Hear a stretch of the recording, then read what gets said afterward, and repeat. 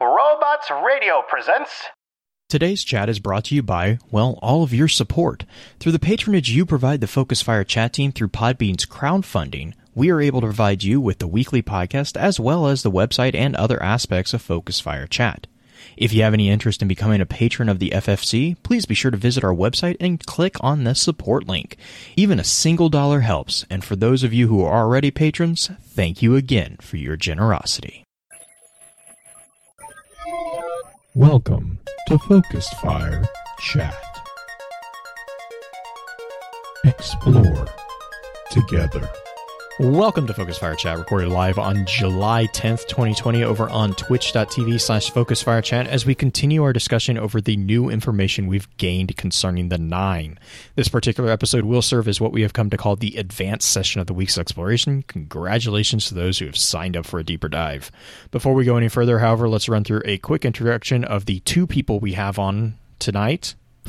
As always, this is your host, Blue Crew 86. And this is Green-Eyed Music Lover with a vanilla candle that you can't really see on screen, but you can see the effects of it on my face, because we have face cams. On my face. You could see the face.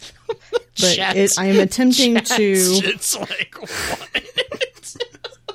I'm attempting to synesthesia. Wait, that's not how it works. Is it lavender? I realize... No, it's vanilla. It's actually super sweet smelling. Vanilla and monk fruit. It's very nice. It's like not sugary. She's like a lot of holding the vanillas. candle above her. I'm like, Green, you know that's liquid when that gets hot, right? You know Right, but it's fine. It's fine. I'm not drinking. I'm really not. And I'm also not doing anything else at the moment that would cause any sort of inability to perform via face cam. Vanilla candle face forever. I love it. No, we're talking about the Nine, aren't we? Mm-hmm. Mm-hmm.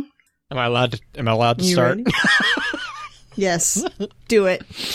Okay, so real quick, like we had talked in the intro session, so Rick had to take off because he has work really early in the morning, and he's an hour ahead of us, so he has a legit excuse to not be here. Really quick, I had mentioned that the armor set was really important, and there is a call out when we get introduced to this armor set that it is what's referred to as an ontological effect that spawns from the question, what is darkness, that the Guardian and the Drifter ask to the Nine. So I realized I said that, and I never really actually defined what that is. Ontology or ontological is basically a philosophical study of being. So like what you often see it kind of being referenced in regards to are concepts that directly relate to being, to existing, but also in particular to becoming reality, and as well as like how we relate to different things. So it really is, it's all about what it means to be. And I know that sounds like really kind of loosey-goosey, but really that's philosophy in general. So just deal with it. But ontology, okay. Yeah, ontology. So when I say it's ontological means that it's basically showing the relations between concepts and categories, and it's also talking about the science of metaphysics when it comes to dealing with the nature of being. So it's all about what it means to exist.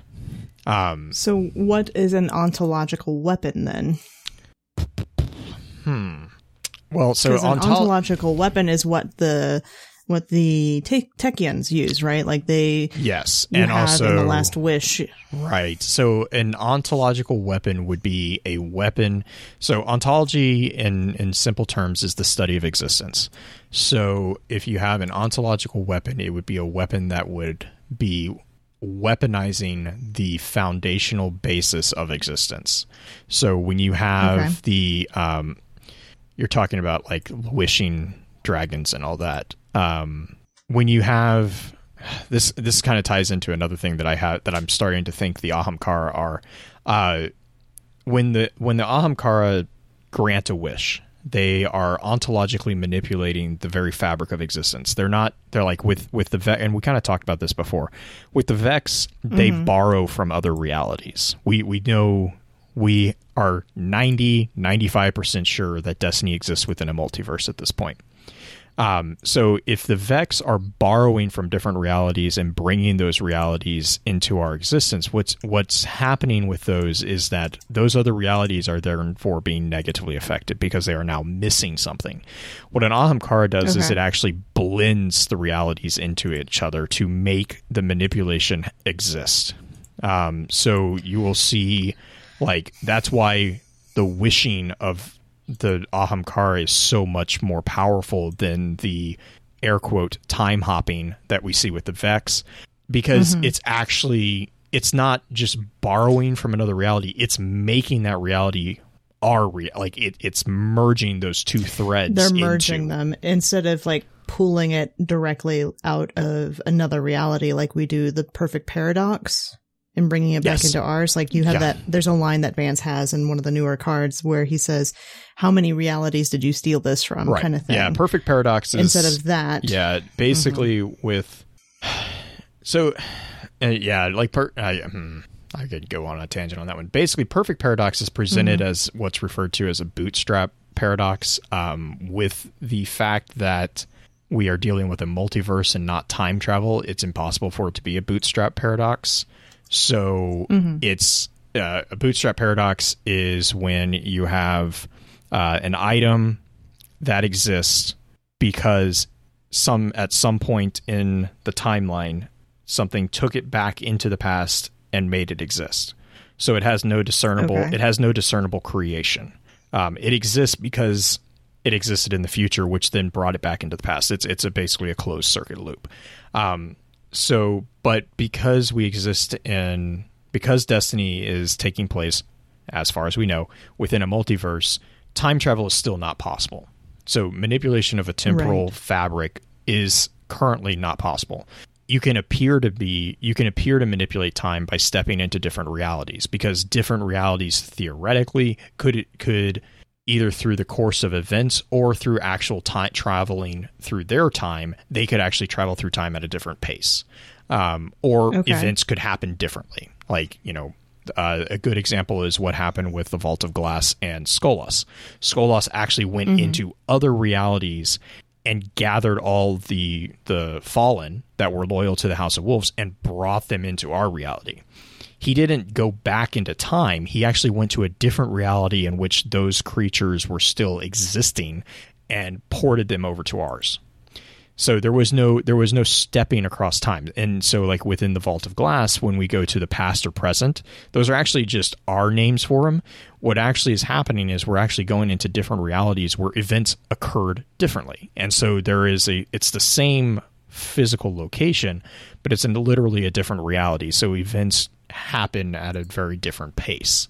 Okay, so let's redirect a little bit and go back to... So what that all kind of ties into is, because we have different realities, the Nine actually use that as a teaching method. They use the ability to create this ontological effect, this existing effect that, and kind of what I was saying earlier, is like they actually give the Guardian the ability to experience the answer. So when we ask, what is the darkness? Well, the first thing that we really need to know is, okay, so this is the darkness. Well, what's opposed to the darkness? The light. So what are we looking at? We're looking at a difference between what is the darkness and what is the light. And so in the answer that they give us, we get the three sets of armor. We get the hunter armor, which is the flowing armor set. And in this set, we have a reality that is shown to a hunter who is held unchanging and pristine in the wasteland of burned sand. Now, this wasteland is noted by the hunter who's experiencing it as being similar to the tower, but it's noticed here that this is a reality that is dominated solely by light. So this is what is the light. Now, the other thing that is noted here is near the end, the hunter is interrupted by another light bearer. It's something that is described as ancient and rotting, and it's begging for a final death. It's begging for an end to be brought to this unchanging hellscape that it exists in. Right. Your soul is weary. Right. Your feet find purchase in shifting sand. Your cloak billows in the wind, yet something clings to it, weighing it down. It's that never-ending warrior mentality, right? Yes, and also it starts showing the abominable nature of light. We talked about balance in the last episode. This is a world that the balance has been skewed, where only light exists, only creation exists. Mm-hmm. It has achieved the final shape in that everything it has created so much that there is no more space to be created in. It has filled all the empty spaces. And I'm gonna come back to that. So just keep that in the back of your mind. All right. So then we have the reality of the darkness. Now, this one, to be fair, I know there's an easy joke about being the Titan armor set and how literally every single entry is the exact same for the most part. But it's also, that's the point. The darkness, the reality that's dominated by darkness. So this reality is shown to a Titan. And the thing that's called out is that the Titan is the only remaining thing in existence, or in the world at this point. There is no light, there's nothing. And the only experience that is noted in these armor sets, or these entries, is your light fades away. That's the only experience that's the only thing that happens. Like there's some sensation of wind roaring in your ears, but the major thing is on every entry, it's the shortest of the entries, and every single one ends with your light fades away. So this is a reality that's dominated solely by darkness. The balance has been skewed towards the darkness. And remember, when we were talking about the darkness, one of the things that we were saying is it consumes. That's what it does. It consumes. So this is a reality that has been completely consumed. There is nothing. You smell a rotting stench all around you. Yeah. Is in every card as well. Yeah, it is. There is nothing in existence here. It's just because it's all been consumed. So it's also nothing, but it's nothing out of entropy, not out of creation. Mm-hmm. And so then we come to what I have kind of started calling the reality of shadows. This is the channeling armor. And this is another set similar to the Hunter that's very, very dynamic.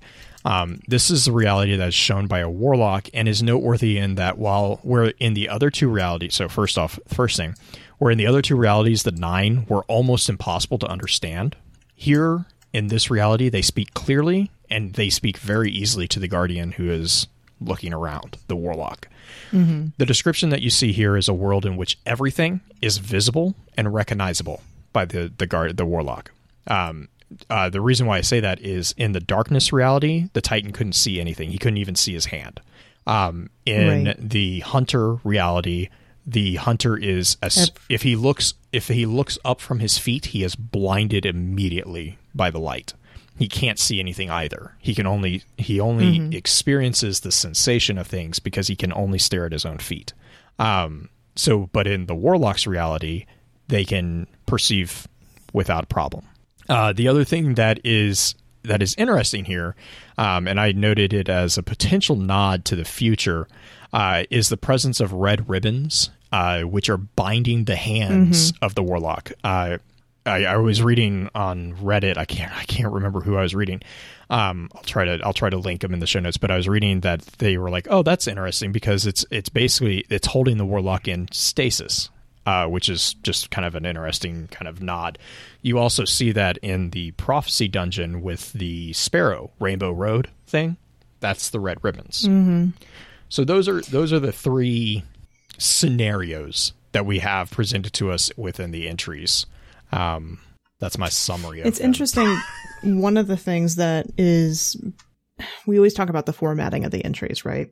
And in every entry, you have the call out for the different, I don't know what we would call them, the light, dark, and the between, right? Like they are formatted very specifically in each card because it's not the word in the traditional sense of what they're trying to use it for. It's the word as the encompassing of the concept of light, right? It's not light as in the light from the light above me or anything like that, or the darkness by shutting off the light. It is the concept of the powerful light itself, which I find interesting because you see in a lot of the 9 cards, formatting is super important. And you brought up the fact that in all the Titan cards, everything is just, it's even beyond the future that we saw in the Panoptes. Yes, very missions. much so. Very much so. It's way past that. Like, you had the idea of the consumption of everything via the Vex in Curse of Osiris. That is that future, but that's not even the entirety of what darkness is. Darkness is beyond that.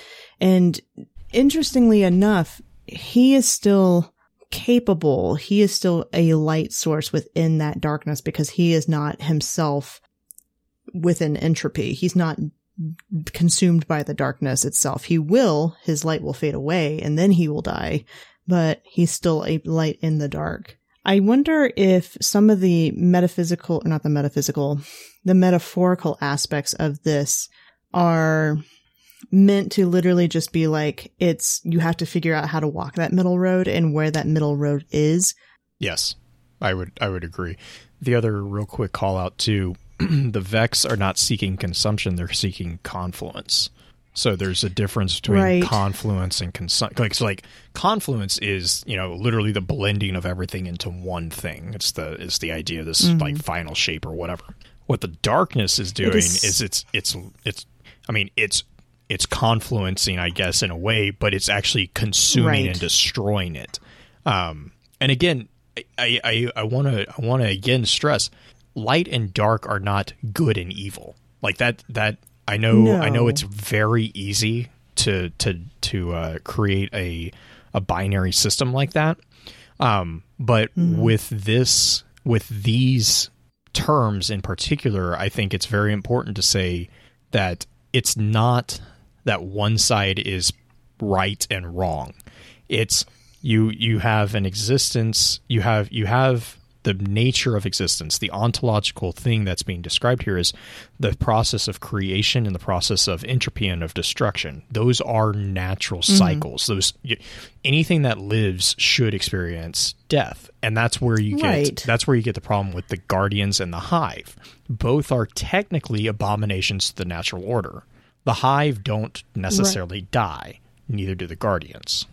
The thing that I want to call out, though, is the idea of experiencing entropy, right? Like we don't experience entropy in the same way that a lot of things do, though we do still have aspects where we get hungry, even though we don't have to eat and whatnot. There's still entropy within ourselves, like the consumption of things is still a thing that we can do physically as far as the physics of the world. But we do know of, I don't know if you would even call them creatures. We do know of the Cocytus beings that were trying to come through the gate that could not figure out how our physics worked to be able to survive themselves. It almost makes me wonder if those things, that blob, that amoeba type thing, amoeba or whatever you want to call it, coming through the gate was actually of the same as the light and the dark as we know it within like the Traveler, and it's of the same realm is where I'm heading with this. Like, do you think that it came from that same area? Because once the Traveler hit our realm, it was subjected to the concepts of entropy as well as the pyramids, at least so we think. Yeah, I think so, and that's like the one stumbling block I have with the 9 being like the quote unquote experts on balancing here, is that the 9 up until this point haven't understood entropy. The 9 have, as far as we have seen prior to this, have existed in a binary intellectual world, a logical world. Like, you either exist or you don't. Like, there is no process of degradation that we, as in reality, we recognize that you get older every minute, every second. Your body is getting older. It is falling apart slowly. Cells are dying now, and then rebuilding, correct, and being born and splitting and all that. Like that's just that's for us as humans, like even in reality, like not just in game, like in reality, that is such an integral part to our existence that we can't even fathom that not happening. However, the 9 come from it's more of a computer world. It's either you're on or you're off. Like it's 1 or 0. The binary aspect. It's right. And so that's where Cocytus was a very interesting read, because it was literally an entity from a binary system trying to understand what in the hell was going on. When it sent something through, it's like, okay, it should exist, and it dies, and it's like, what? Like, you can just see this, like, what? Why is this not working? It exists. It should work. And they had to, like, that's where you get the idea of like Xur, and where you have the idea of Orin as their emissary, as their agent. These are entities that require a mediator in our reality to even communicate. And even then it was very poorly done. Like, it was very clunky. But that's where I'm kind of heading with this, is you have the idea of the gardener and the winnower. Right. Setting up the game, setting up the idea of all of this. And then they go from the theoretical of creating the game and setting up the place, the points where everything is planted, to actually playing the game and moving from that realm of thought in theory into moving into the reality of it. And then they play the game itself. It almost makes me think that the things that were part of that Cocytus were from that same idea of the theoretical moving into the actual physical. I don't know. Yeah, no, and that would actually go in line with some of the audio that we get from Prophecy, because now, if, like, going back to Cocytus, if that was the 9, then what Prophecy shows is that they have achieved an understanding, at least to a degree, that they can now communicate directly with us. And we kind of teased the Orin bit, but there is a line from Orin that says, that she has forced a respite from the 9. She is no longer their emissary. So, which begs the question of what happened to Xur. But I'm thinking Xur's will is not his own. I think she has her own will still. That's true. Like, that is very true. I would accept that as a situation, or as a resolution to that thing, because I think Xur. I don't think Xur exists without the will of the 9. I think he is literally a puppet. But that's my own. I have my own theory about that. But I find it interesting that if that is accurate, if she has actually been cut loose from it, what that means is they don't need an emissary. And an emissary is a messenger. That's what they do. So if they don't need a messenger, well, now we have communication directly with them at this point. It makes me wonder if they still do need some sort of messenger, even though right now they've figured out how to communicate with, in some ways, I've always been confused about this. Like, why is the Prophecy dungeon based within the tower? Why do we know about it? Like, there's not a whole lead into it necessarily. You have Eris and Drifter, right, but that's about it. Well, and I think that is because of Drifter. Because a Drifter goes to the 9 and asks them a question with the Guardian. And so I think that answer is, well, that's just where the question was asked. Okay. At least as far as I can tell. Before we get into another question, let's do a quick commercial break, and then we will jump into why is this an important factor for us Guardians. Myth is a podcast about the very soul of humanity. Join me each week as I explore stories from our history, from our mythologies, about what it means to be human.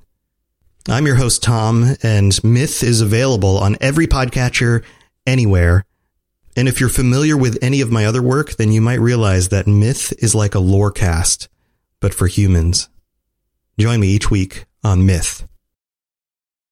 And we're back. And Blue, why is this important? Like, we've been talking about these concepts, but what does it even mean to us? You know? I think, and we kind of saw this. We were talking about this a little bit at the closer to the end of the intro, but like the answer being shown Well, it's definitely not final. You see that with Ghost calling that out. Here, I'll pull this up for live stream as well. In Cloak of Judgment, you see this being referred to as like, it's not the final answer. They're still processing it through, but their process of like the Nine's process of thinking things through requires also, because of the way they communicate, we see that process. So the answer that is being shown to us currently within the Prophecy Dungeon and within these armor sets shows that the light and darkness are both necessary forces. This is very similar to the teachings of Ulan Tan and the Symmetry. We require a balance of the two sides. Without the opposing powers of the other, the final form of the universe is unnatural and as I've kind of called it before, is an abomination. In this way, the Nine are showing that we are incapable of existing in a world filled with just light or just darkness. We require a balanced, symmetrical world. And so in this, we must become champions of not the light or the dark, but actually we got to become champions for both. And the Nine actually take this a little bit further and say, instead of becoming champions for the light or the dark, you need to be champions for you. We see this within the channeling robes part. I'm going to try to see if I can find this quote. I have my quote, but I'm going to pull it up for people here. So it's right here. They say, you see only what the light left you. Every day there will ever be, unmarred forever, for you and all those like you. But the dark has returned. And when light and dark meet, universes collapse. Not something to mourn, natural order. But we believe you exist to buck natural order. You always did. Even before the dark, before the light, when it was just you and those like you.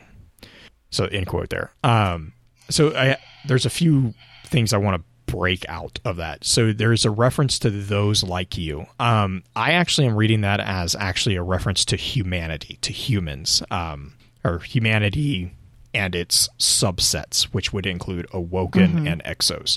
And Exo. Yeah, not other light bearers. I think this is humans. Because of the specific call meaning not fallen. Yeah. Not fallen. Clarifying that real quick. Sorry. Yeah. So this is a potential nod to why Earth is at the central point of this huge space drama that's going on. There's something special about humanity, and whatever you want to call about the egotistical nature of that narrative, fine. But the thing is that's where the central focus is.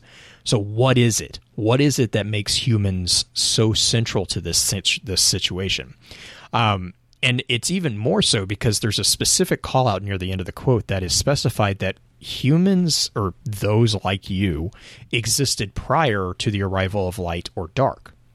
So we now also have a point here where we are seeing before the light or the dark existed in our reality, we were here, which means that, and this is like you had asked me, I think earlier in the intro session, if I remember, is light or dark power, or is it the use of power? This is why I'm saying it's not the power. Light and dark is the users of that power. It's a manifestation of the elemental forces. You have arc, solar, void, and utilization stasis of it. Yes.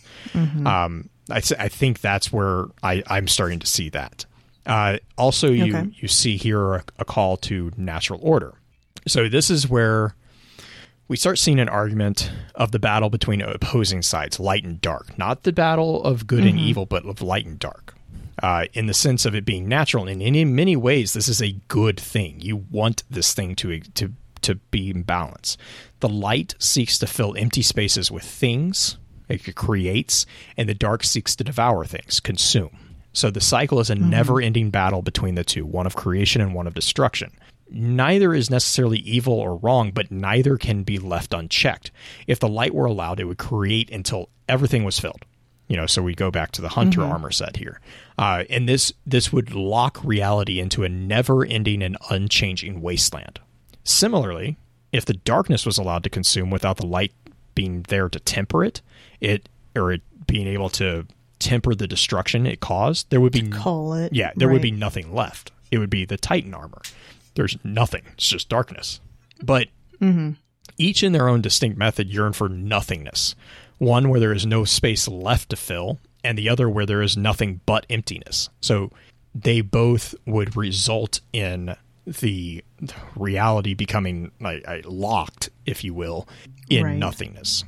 Now, that's where you start seeing kind of these other little fragments of interesting dialogue going on, because the nine also then bring up the ghost. And this is, we kind of mentioned this at the end of the intro session.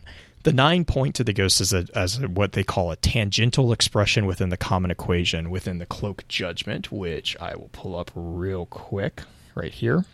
The quote in full says the light, well, I'll reference later too, but it says the light destroys, guardians destroy, but ghosts rebuild. They are a tangential expression within the common equation. So what they're doing is they're calling out that while the guardians and light actually destroy, the ghosts actually rebuild. This is in line with the nine's view of light and dark as mere forces of energy or sources of energy to be used by the guardian. So they're not the actual energy, but they're tools to be used by the guardian to build something for themselves with the paracausal capabilities that they have been granted. Basically, in order for the light or dark to achieve anything, they require living agents. The light can't come into our reality and be like, pop, we're going to do that. They have to have someone do it for them. So these agents in turn, through the support of the power, bring into reality the desire of the light or the dark. So the hive, like you were talking about, earlier, the hive are bringing into reality the desire for consumption, to consume. With the worm gods, you have the Faustian bargain of the worms. That's consumption. But the guardians aren't necessarily creating a bunch of things. They're making room for a bunch of things, but they're still fighting and they're still destroying other things in order to make room for new things. Now, that doesn't necessarily mean that the guardians themselves are capable of being the light in the same way because of the mixture between the two, right? Yes. The guardians are, however, creating. Because when we cast a super, we are manifesting through paracausal nature a new weapon. So we are creating something. But we're not... A wizard still fires a weapon at you. They still cast as well, but they're not necessarily casting light in the same way that we are. They're not... The thing that I want to stress is that the guardians... The ghost, I would say, are light. I would agree with that. They create, they re-manifest things. They manifest ghosts. They manifest sparrows, weapons, armor, what have you. Even projections of ourselves. We create that with the ghost help. But guardians themselves are not light. They can't be. They can fight for the side of the light, but they're not light themselves. Right. Because guardians still function as a calling force. Correct. The guardians, right. No, that's the thing, is the guardians are a blend of the dark and the light. But the thing is with the ghost, so we know that the light can destroy, right? We know that they can destroy. It just doesn't usually. It just looks at creating things. So the reason why the guardians are being referenced as akin to the light is because up until this point, guardians really have just blindly followed the light. There has not been a lot of questioning of, hey, what's the end goal of this whole thing? They tried and they got in trouble because Osiris did it and he got exiled. Aphrodite is questioning it, and she's self-exiled, but she even, in her own way was like, I don't want to be a weapon. She wants to look at something and not just be like, all right, how am I going to kill it? Like, that's not her. She doesn't want that to be what she is known for. Trying to exit the pattern in some way. In that, exiting the pattern, Wicked's talking about Toland also tried to exit the pattern. Now, Toland did it in opposite direction, but still, he did try to exit the pattern of the Guardians. He questioned the things.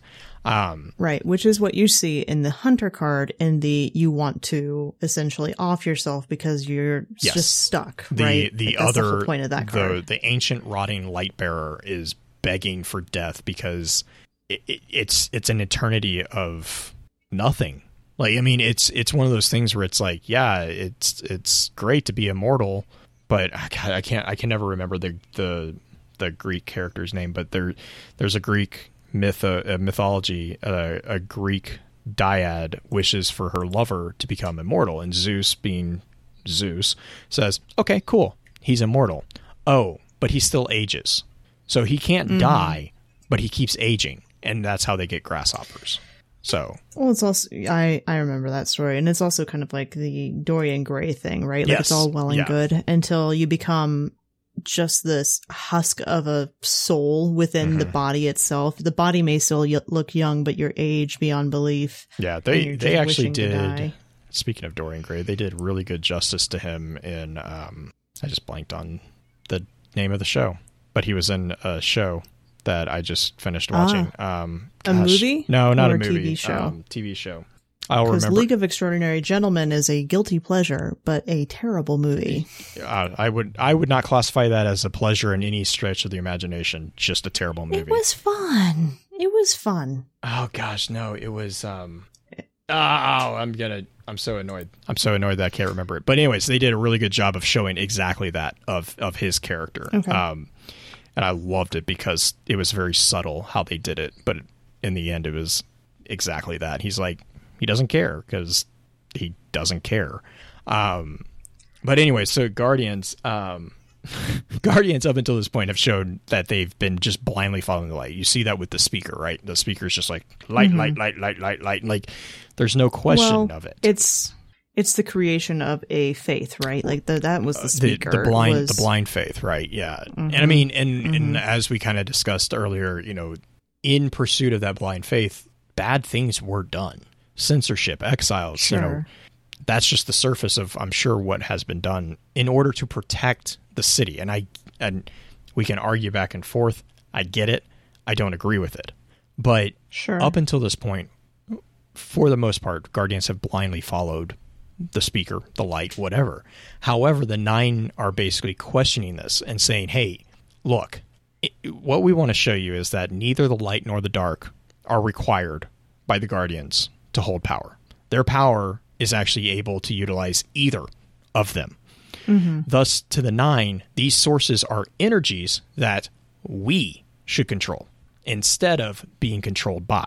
We are the wielders of the tools, so why are we allowing the tools to demand how we use them?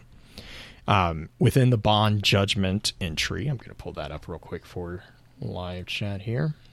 There's a quote that says, "You've built so many monuments, large and small, in worship of your light. Will you do the same for the dark? Will you ever build for yourselves again?" So again, a nod here to prior to light or dark being in our existence.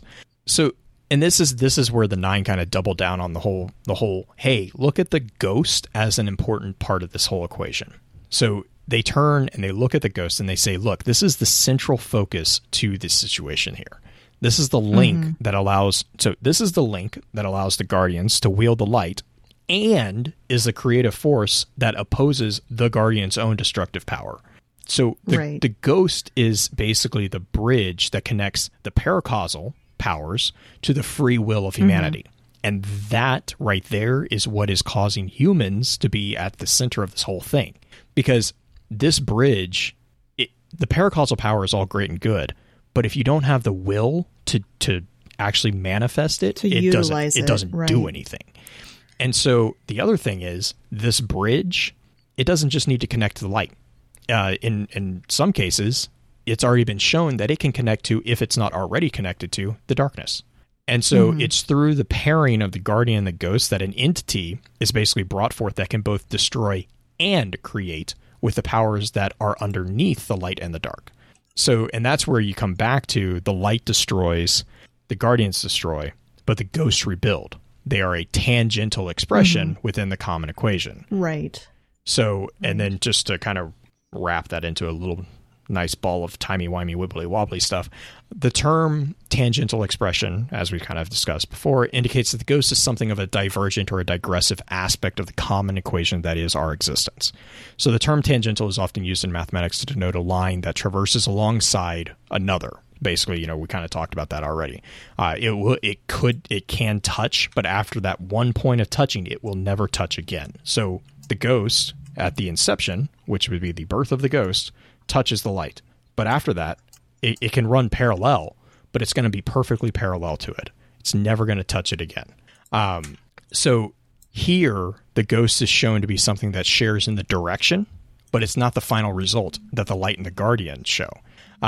So instead of being just destruction, just creation, the ghost is actually able to, through their pairing with a guardian, through their linking with a guardian, create a third way, a realm of shadows. Mm-hmm. And that's where you see not just destruction, but you also see creation and rebuilding through the guardian ghost pairing. And that is like in response to the question of like, what is the darkness? The 9 are like, who cares? It's you guys that are the important thing. Like the darkness is just one side of this existence that we now find ourselves in. It is entropy. This is creation. But in order to actually go forward, you need to blend the two. And that's what the guardian and the ghost do. I do think there's a little bit more that the 9 are telling us besides just that. I do think that is the large part of it within the armor sets. But I think within the raid itself, the imagery of it is quite not different, but more expansive than just the idea of this is light, this is dark, you're in between, and you can use both. You should do that. I think it's a little bit more than that. And I do want to get into that, but I do want to take us to a short commercial break before we jump back into that. Sounds great. My name is Brian Burton. It's been 26 years since the bombs fell. And since I've left the vault, I've been trying to rebuild. But this isn't the Appalachia that I remember. There's so much more to everything going on. And I promise to find the answer.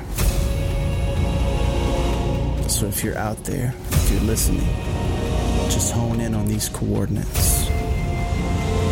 Remember, there's a place for you at the end. Omega. The Omega Broadcast Fallout Story is available on iTunes, Spotify, and many great podcasting sources. And we are back, and I want to talk about the concept of imagery within the dungeon itself. Blue, you and I have actually gone through almost the entire thing together. I've finished it on a different platform. I finished it with a few other friends, but I want to talk about the different steps that we go through in the raid itself, because there's some beautiful imagery that we see. Because you start in the kind of I want to call it like the sewer area, where you're first learning that you have to kill knights either while standing in the light or while standing in the dark. And in some areas, in the first area, it is a balance in the room. The balance is very easy. You can find plenty of places to stand in the light to kill the enemies, and you can find plenty of places in the dark to kill the enemies to get that to progress. Second room, it's much harder to find areas of darkness to kill, but you still need it. So you're having to maneuver a little bit. So there's some imagery there in that when there's too much light, it does become more difficult to be able to cull back things. The balance is out of whack, right? Yeah, I would Third room, real quick. It's flipped as well. Yeah. Well, the other cool thing, and I was kind of thinking about this, you know, when you're saying, you know, hey, you have to stand in a light or stand in the dark when you kill. I think that's also a good way of looking at, you have to intentionally do something. Like the intention is important. I think that's a really cool way of showing that. It's the intention of, am I doing this for growth, the possibility of growth, or am I doing this for the possibility of destruction? Now, granted, if you're reducing light and dark to destruction and creation, that is a very limiting way of putting it, because in both cases, you're still destroying something. You're just destroying it in the name of something. Yeah, and you're destroying it in the name of light. You're destroying it in the name of dark. I mean, I would argue that is the sole purpose of an avatar in most cases. So, but sorry. Yes. So, yeah, you're good. And then from there, we also see these orb-like things down in there, and some of them are covered in gold, and some of them have more of a revealing thing of these star pattern orbs of darkness that are, there's a lot of beautiful imagery and art within that first series itself. And then you have to climb up into an area where you're fighting on a very limited space. And in that space, things are always shifting with every progression that you have. It's more like the real life of what we're dealing with in the game. Every choice that we make in game has a very interesting response, whether the players on the board, the chessboard that Mara talks about, moves in some way that you may not necessarily perceive right away, but if you pay closer attention, you can see how to maneuver yourself within it. So it's also one of the most difficult locations in the entire dungeon, in my opinion, because agreed. The stupid boss and the fact that you get knocked off all the time. Absolute chaos. Yeah, it's just keep moving. That is the moral of that room, is just keep moving and run away as much as you have to. But from there, did you have anything within that second area? Because that's still in the heaven and hell area. We're technically in the heaven side, I guess, if we're not in the underbelly anymore. Just keep swimming. Yes, it is. Nice Black Flag for the Disney. I would say that the other thing that I find interesting in what I refer to as the hexahedron of doom, is that's where we also see Toland show up. Or let me rephrase that. Air quotes Toland, the ball of light. I think it's still a manifestation of the Nine to show us a familiar guide. Right, and I'm trying, I would agree with that. I still can't help but see a glowfish whenever I see that, because it's like, or an anglerfish. Like, I'm like, I don't really want to follow that, because I know what happens. I mean, who wants to follow Toland? Like, really? Like, why? But within that, like, you're talking about that room that makes everybody sick, particularly Orchid from Guardians of Lore. Right. Well, okay. Yes. There's the, I think it was the Singularity Room or whatever. No, I'm talking about in the Astrolab. What is it? The Thunderdome. The second thing, the Thunderdome. That's where, because in order to kick it off, 2. You have to punch Toland. Yeah, because he's in the center platform, and you have to jump on him. I forget he's in there. You have to right. Mario. But he doesn't necessarily lead you through like he does in the next stage. No, that's correct. He Psychedelic Room. Jeez, yeah, that one. He actually shows you where to go, but like he is the catalyst for the Thunderdome to activate. Mm-hmm.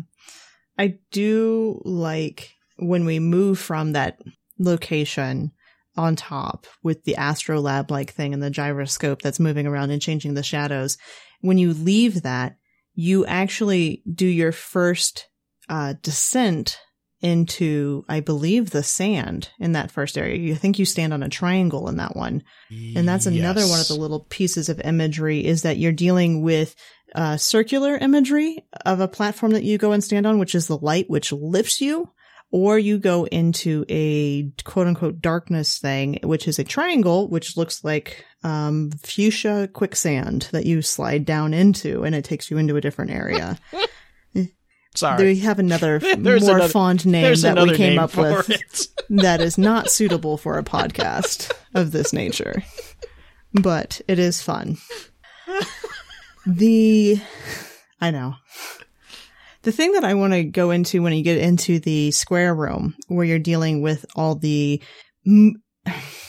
it looks like an MC Escher painting that you're dealing with, that you can climb up on everything. And then once you finish one side of the room, gravity changes, you get lifted, it completely shifts, and you're in a new perspective, and you're dealing with a new perspective, and you're dealing with trying to traverse this by changing perspectives each time.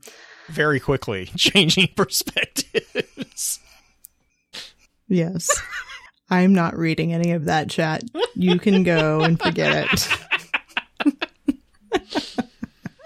Okay, so changing perspectives is important. You have to use that to traverse through the square room.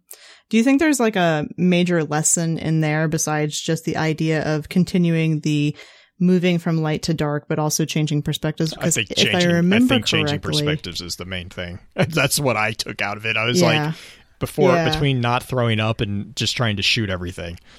There wasn't any sort of major call out on any level, not like there is in the boss room. Because in the boss room, you're dealing with different locations, right? Like you have Mara's throne on one side, and then you have like the pyramid thing on another, which is more of like the Pyramidion. Yeah, and the other, no, because like because that's the hexahedron room, right?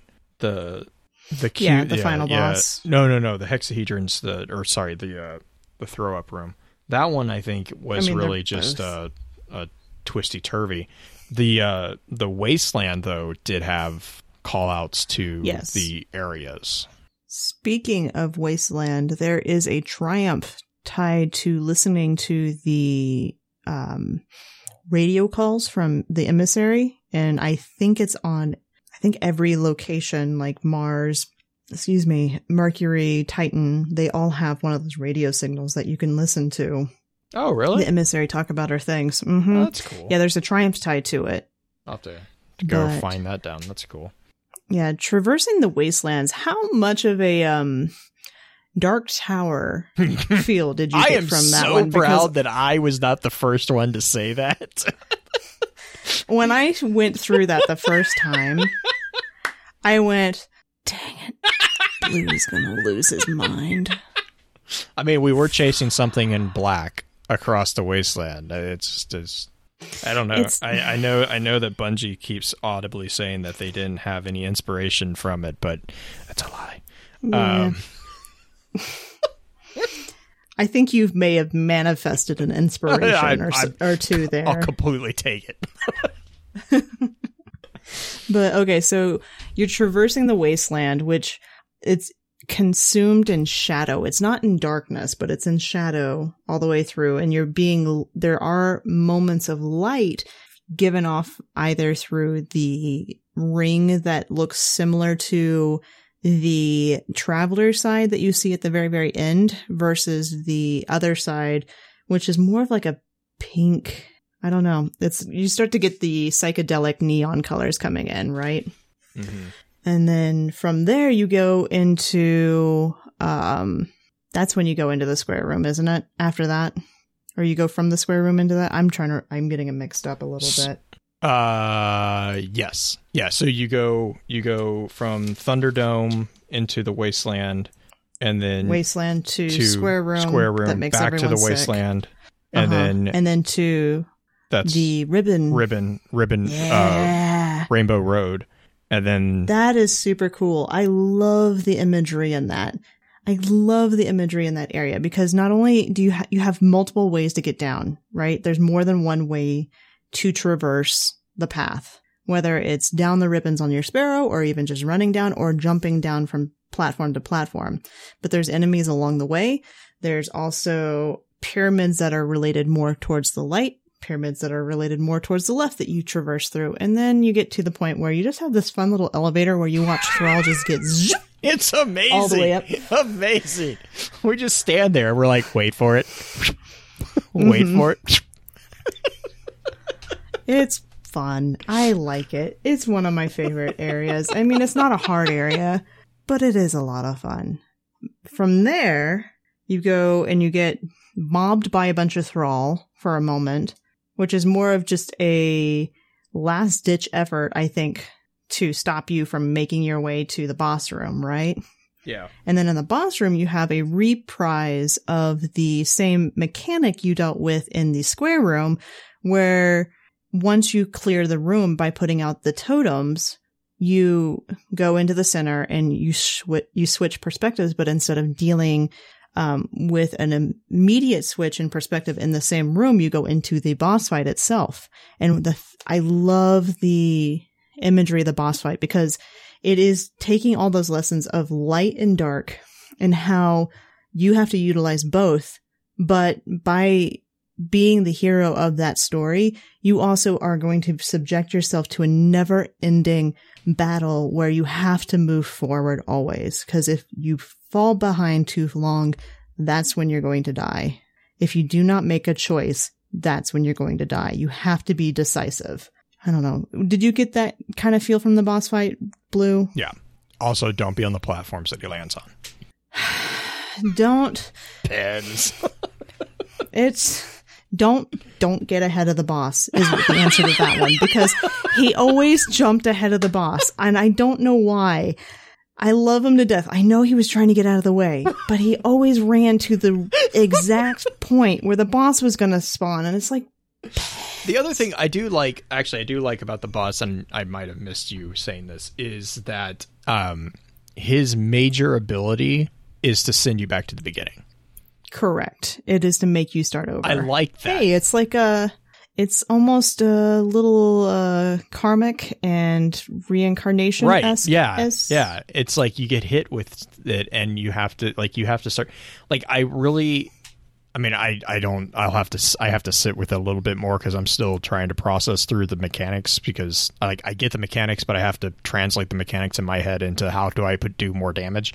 So like the metaphor for that particular fight hasn't quite sunk in just yet. Oh, but I love like it. that was such Bungie always does a really good job with their dungeons, the raids, whatever.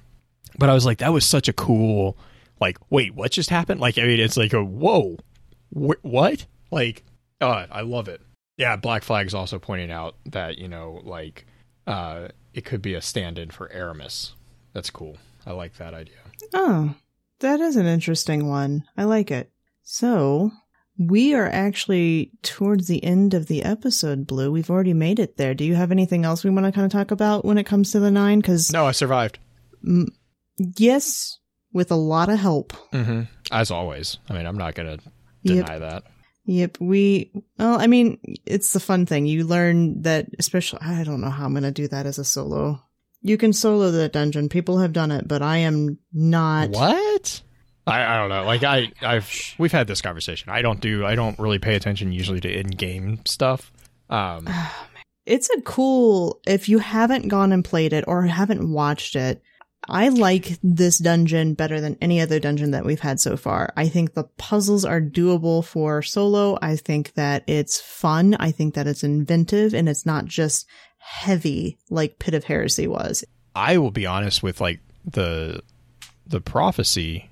I really like the Wasteland. Like it's I like how it embraces that openness, and it just like, yeah, you're kind of getting pushed to, hey, go this way, like, because you have the Minotaurs or whatever running around. But right. like, really, honestly, it's not impossible. You could wander around there and just like look at the different like sets and the sandbox of all that. I think that's what made me really like, and this is coming from someone who I have not run a dungeon. Well, I ran Shattered Throne a lot because I wanted the bow. Because you had to. Yeah. Because you wanted Wishender. Yeah. And I got the bow, and I never went back to Shattered Throne after that. But like, I'm not usually a big fan of in-game stuff. I don't usually care for it. But like, I really actually enjoyed running through Prophecy. Like it's right. Got, like I was kind of saying in the intro session, it's got like that really good balance of Frentic needs to shoot things, but it's not Crota's End. It's not like the, no. It's not the Thrall death hallway, but it's like, I don't know. It's got a great balance of it, and it's got the visual aesthetics that that are teaching. Like they actually have story in them, and I don't know. It's just it's a great blend of everything. It's a work of art that is also a playable space, because I honestly think that the design for Prophecy is the highest and most well designed, with as much meaning as you can pack into everything, because everything seems to have a story right, within this dungeon. Yeah, Shattered Throne. It's up there. Shattered Throne. The problem with Shattered Throne is that it's up there, yes, as far as like a really meaningful story, but there's a difference between moving through an established area, whether it's Shattered Throne because it's Mars Old Throne World, or Pit of Heresy, which is the domain of the Hive on the moon. Those are established areas, so you don't get to tell and teach a story about an overarching concept. Yeah, you don't have that. You're teaching about slate. the history of Right. So with this, they get to be more artistic and be like, hey, I want to teach this concept. How do we do that?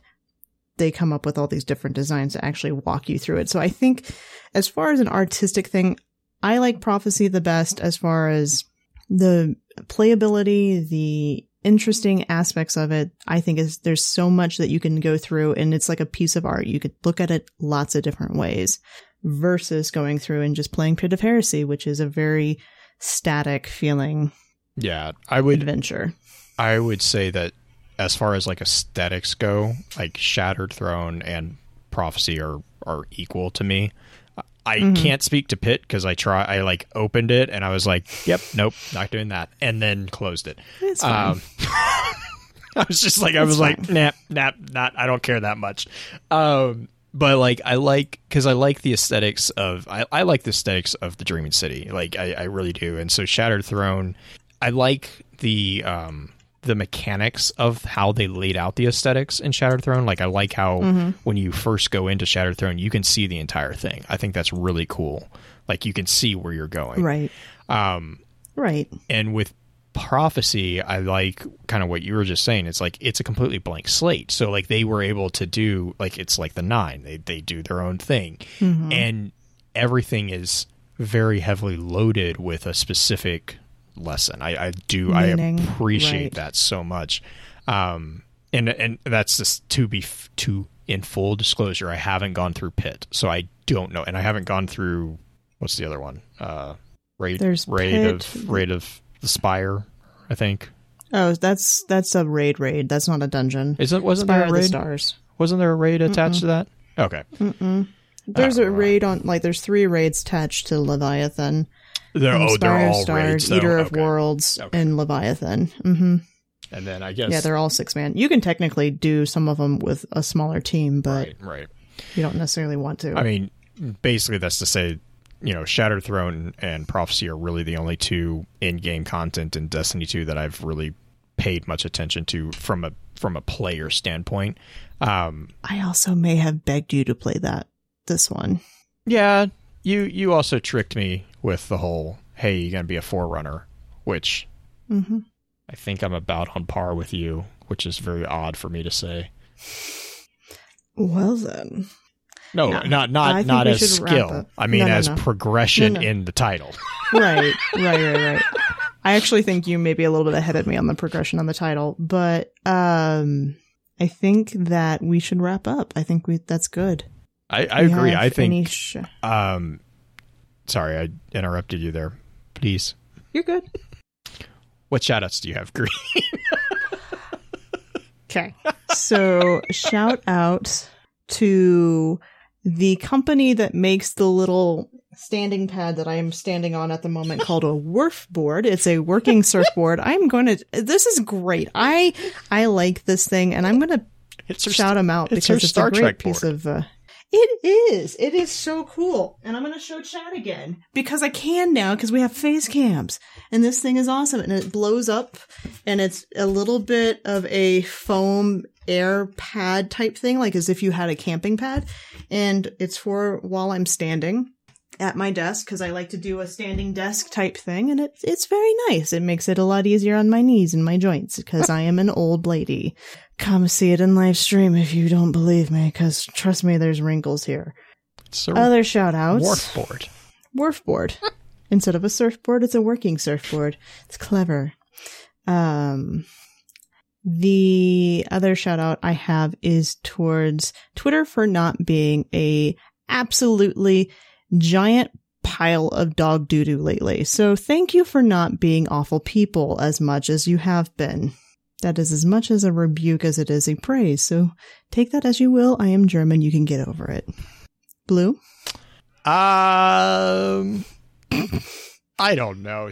Shout out to Green because she throws random things at me. It's like, hey, we should do this, and then it actually works. And I just should stop questioning her logic because it tends to do that.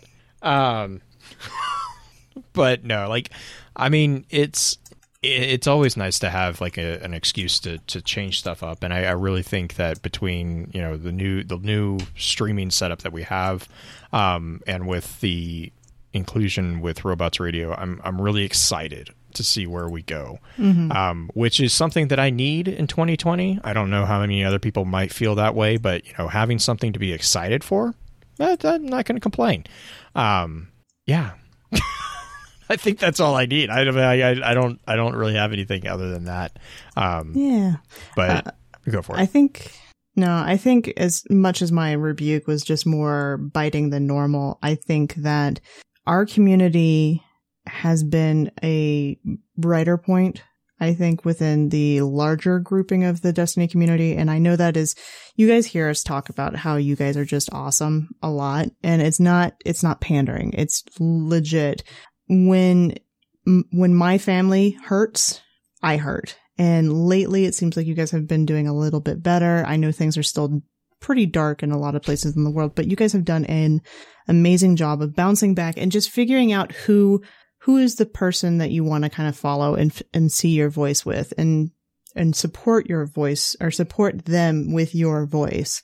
And that is, it's a lesson of 2020 that has been most difficult to learn at times. People have learned to block. People have learned to just step away. People have learned to take care of themselves mentally as well as physically. So it is a good on you for that. And I really do appreciate all of you guys who are in my Twitter feeds, because I very specifically pick people. I don't just follow anybody, and you guys are doing well. So thank you. Anyway, Blue, take us out. Yep. I just want to, as always, thank you for your time. Until next time, remember, with wisdom we conquer. Stand strong, stand tall, and keep exploring. Bye. With that, we'll begin to wrap the chat up. Thank you again to those over on Twitch for coming to spend your evening with us. If you'd like to join us for the live streaming of the episodes, please be sure to give us a follow over on twitch.tv/FocusedFireChat. Links to all our episode archives can be found at www.thelorenetwork.com. Please be sure to email us at focusedfirechat@gmail.com with any comments and or questions for the team concerning the podcast, and let us know how we're doing by giving us some feedback and a rating over on iTunes as well. So until next time, focus your fire and may your light shine bright. You've been listening to a Robots Radio podcast. Smart shows for interesting people. Check out all the shows at robotsradio.net.